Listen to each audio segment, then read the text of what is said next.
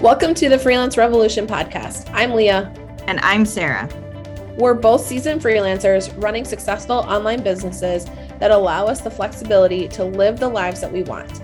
We do different work as freelancers. We find our clients in different ways, and we have different business models. The one thing that unites us is a passion for helping others work on their own terms. We're not here to give you a silver bullet or sugarcoat the work it takes to develop and run a successful business. We're here to guide you through the journey we've already taken, bust common myths about the freelance lifestyle, and give you the support you need to keep going when things get tough. The Freelance Revolution podcast is brought to you by Freelancers Align, our free community for freelancers and solopreneurs. Did we mention that membership is free? Go to freelancersalign.com to learn more and sign up.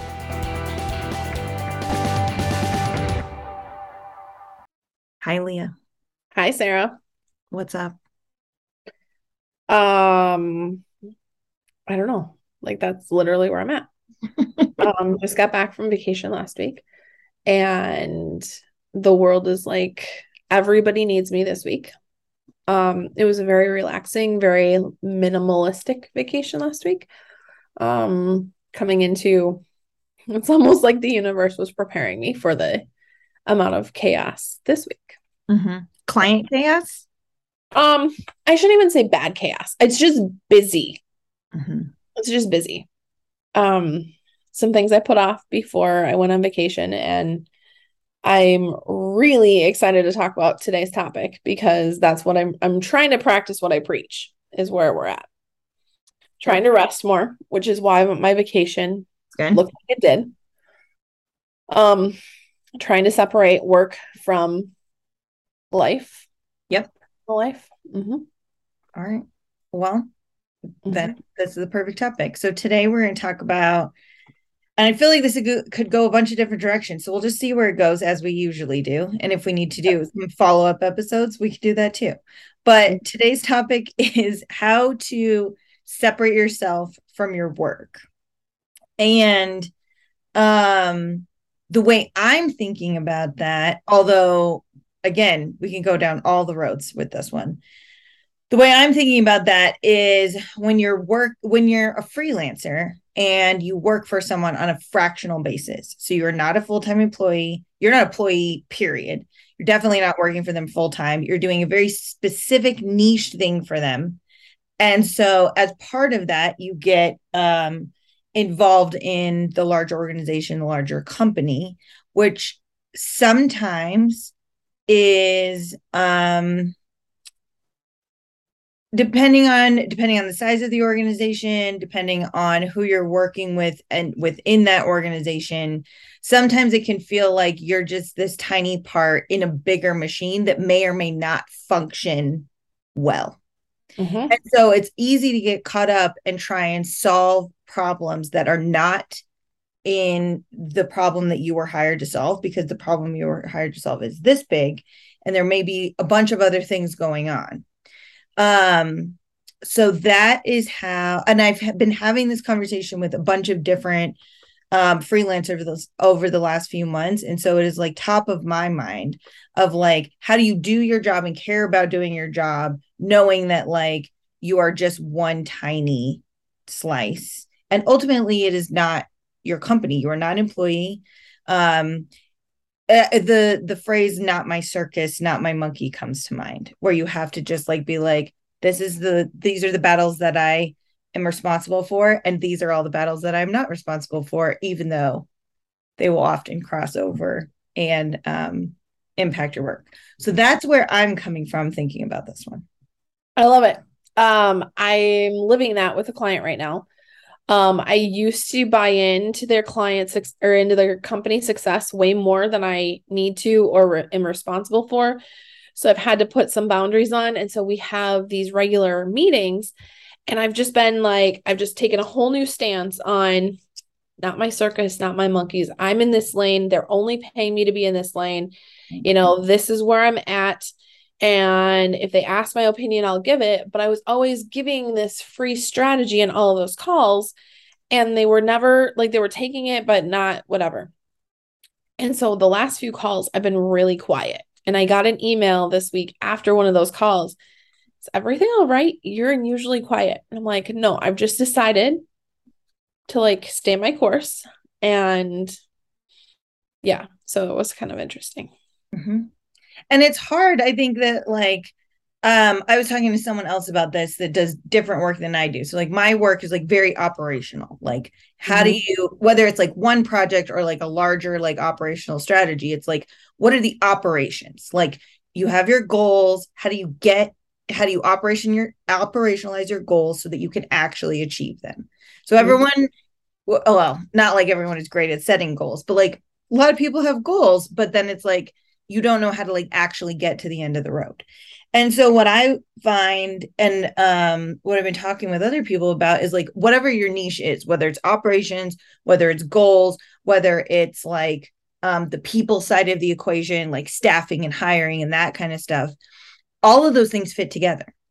And so like for me, when I come in, if people don't actually which is how I got into like doing more of the goal setting and strategy stuff, is like a lot of times people will be like, we're ready to manage this project. We want to do this project. And you come in and like they actually don't know what they want to do because they haven't gone through like a really good process of like setting goals, defining what they want, those kinds of things. And so Mm-hmm. then when I come in, it's really hard to do my job if that stuff hasn't been done. And I think on the other side of it, on the people side of the equation, sometimes you hire people and you don't have the systems in place to like make sure that they can do their work effectively. And so then you're like, oh, well, that was just like a bad hire, or that was a this, or that was a that. And you're like, no, but like, actually, you don't have operations or goals. And so how are your people supposed to know what they're going to do? And so this can get hit on any, like anything. Like I'm sure it happens to you when you come in and people are like, I want you to build this thing. And you're like, well, do you know what's the thing? Like, do you know what that thing is? Like, I'm sure that like that happens to you all the time. All the time. Hmm? All the time. Yeah. What am I building? Am I building a course? Am I building a membership? Am I building just a funnel? Like, and they have pieces of it. I'm Hmm. like, okay, but where's this and where's that? And I mean, I've honestly lost clients over that because they just don't have their stuff together. And I've gotten let go because they're like, I'm asking for too many things. Hmm. Like, not asking for too many things.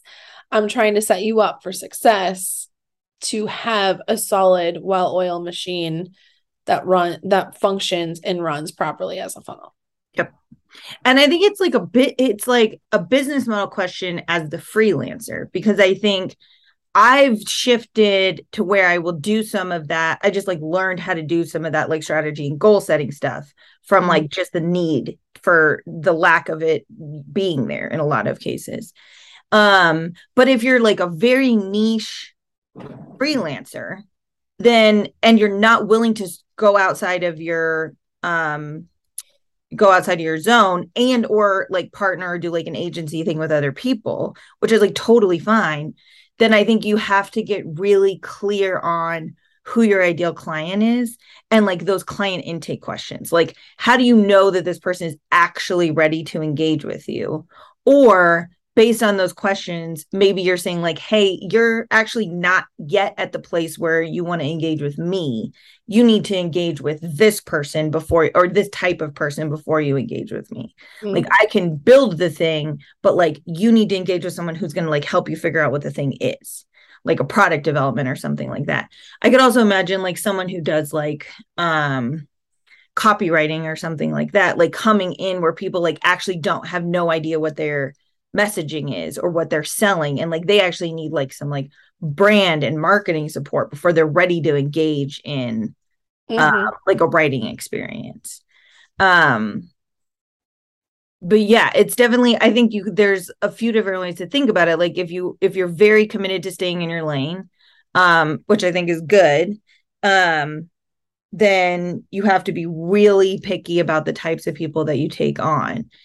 I mean, I think the other way to think about it is it can also be an opportunity to branch out and add new services and learn new things. If you feel like you have the skill set to help them with the like peripheral pieces that go around it, you can do that too.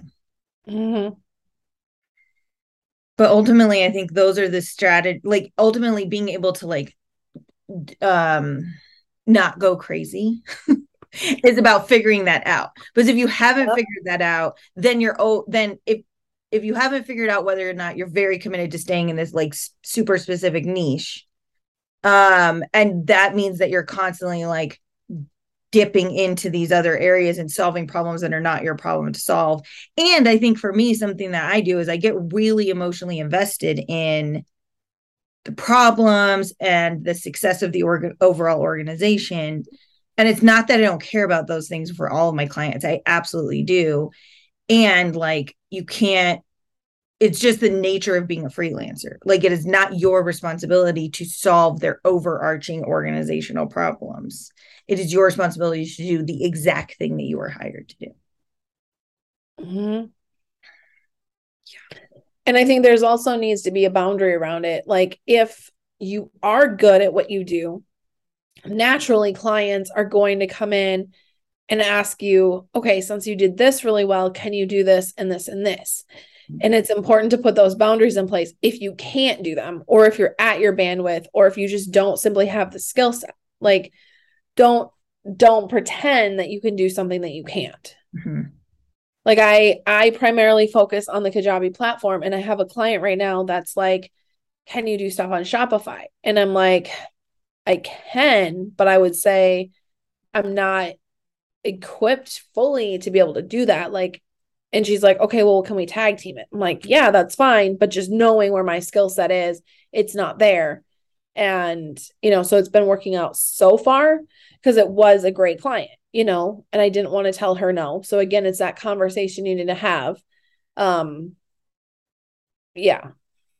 And that's where the business model stuff comes in too, is like, if you're at a place where you're like, maybe I'm thinking about branching out, and you have a client in that example that's like, hey, want to learn. Basically, she's like, understands that you're not a Shopify expert, but you're getting paid to learn Shopify. Like, if you wanted to do that and add that into your repertoire, that would be a great opportunity to do it.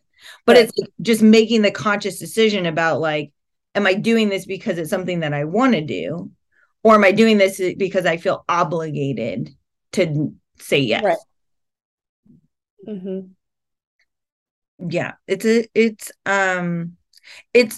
I think it's something that people who are like quote unquote normal employees don't deal with in the same way that freelancers do. Because even if you only like as an employee you play a specific role in a company, you're still like part of that company. And that means that like your loyalties with that company, you are everything that you do is dedicated to the success of that company.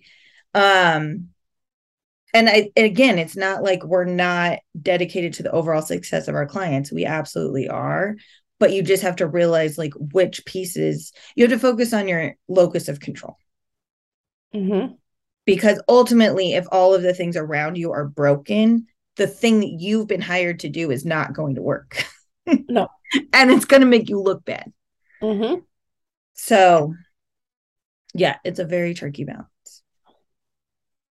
It's knowing when you're onboarding a client. I think it can even stem from that. I think it's learning what questions to ask to see how much that client has their stuff together. And if they don't, like, how are they going to get it together? Just kind of reading between the lines on a lot of those conversations at the very beginning and setting yourself up for success rather than coming into a job thinking that you're going to be the hero and save the day. Mm-hmm. Because usually when you attempt to come in and be that hero and save the day, it can bite you in the butt pretty good. Totally. Like, you can't want, like, this has been something that I've been working on for a very long time. It's when I have clients that ghost me, like they've hired and I'm like 75% done with their project and they ghost me and I'm like, what the heck? It was so close to finish and I never know if it was the next greatest thing. And I can't want their success more than they do. Like, and that's going from those type of clients to clients that are just like constantly delaying the process. There's, so many things that go into that, but you just have to keep in mind, like, you cannot want their success more than they do. I think that is 100% that's the moral of the story. Because again, like again and again and again, it is not that we're not committed to the overall success of the companies we work for. It's just that we can't be the only people that want that. And I think you can be like a strategic thought partner in a way where you're like, hey, like this thing that you hired me to do, like you're not ready for me to do that thing yet. Or like, here are the things that would help you be ready to do that thing, which is, I think, where strategic partnerships come into play too, where you're like, hey, if you need um, product, like I actually think you need product development before you hire me to build your product. Here's someone I know that like is actually really good at product development. Mhm. Or, hey, I think you need some underlying systems before you're ready to like scale and like start hiring people and do all of these things. Here's someone who's really good at systems. Mhm. um so I think those like kind of strategic partnerships are really important, because then you're able to still add value, but you're staying in your lane of the things that you know how to do, and you're still solving their problems. Mhm. um and ultimately I think again, back to exactly what you said, a lot of times it takes like an outside perspective to see problems that you don't see internally. And so sometimes you'll hire a freelancer who will come in and be able to see, even if what they were hired to do has nothing to do with the problems that they're encountering, but they'll be able to see those problems because they just have fresh eyes and an outside perspective. And so I also think it's, from the client side, I think it's valuing those outside perspectives and um, listening when someone tells you that something isn't working or something is broken, because oftentimes the people on the inside can't see that. Mm-mm. Yep, that makes a ton of sense.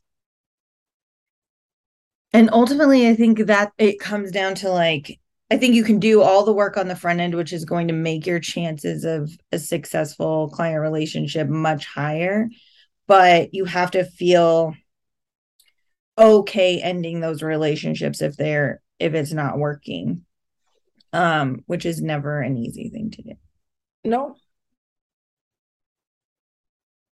I think that when you end a contract or you end a relationship, there's that it can be easily jump into I failed if it didn't get completed successfully. Mhm. So one of the things every time I end an Upwork contract, and I'm just faced with it all the time, is why are you ending this contract? And it's, did this get completed successfully?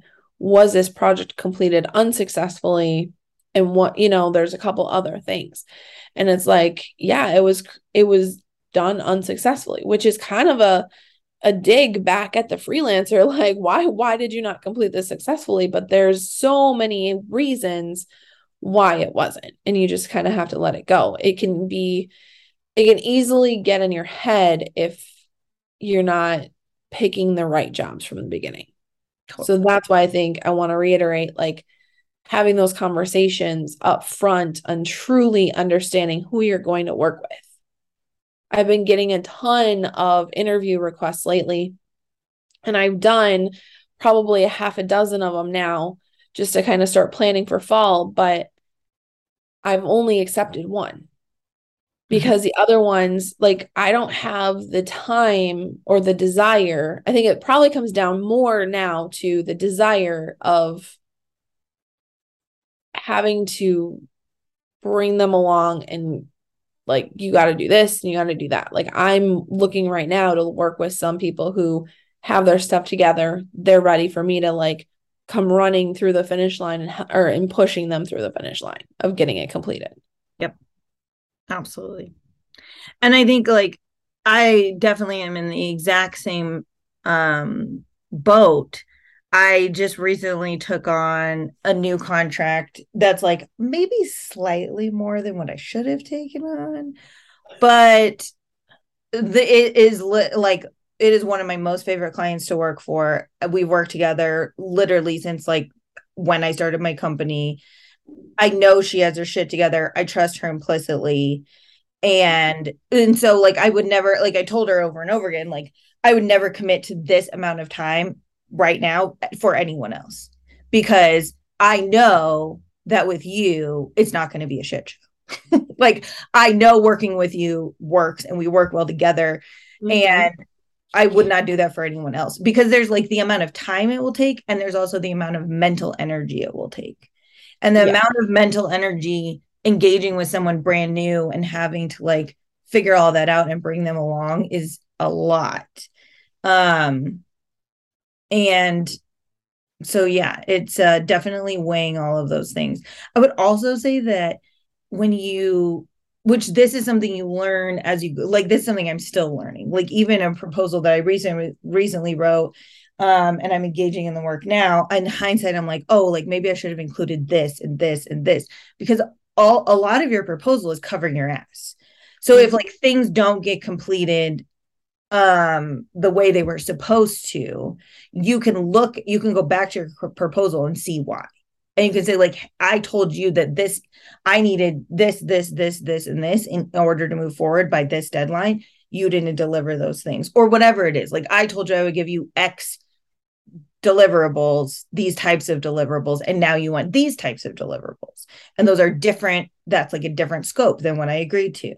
And so I think being able to go back to, which is literally never perfect. Like I said, I'm still like look back on proposals. I'm like, yeah, I probably should have written that in there. But you really, that's the place where you can always go back to and see and be able to spell out why things unraveled. So I think it's like your client like onboarding and interview questions, your like intake questions to even figure out if it's the right project to take on. And then making sure that your proposal and your scope of work is like airtight in terms of covering your ass on timelines, deliverables, especially what they're responsible for, and what you're going to deliver to them. So like spelling out really, like for me, it's like spelling out really clearly, like in some cases, I am building you like a system to manage your project. I am not your project manager. Or like for you, like I am building you, X, Y, and Z, but like if you don't know what it is, I can't build you that thing. Yeah, exactly.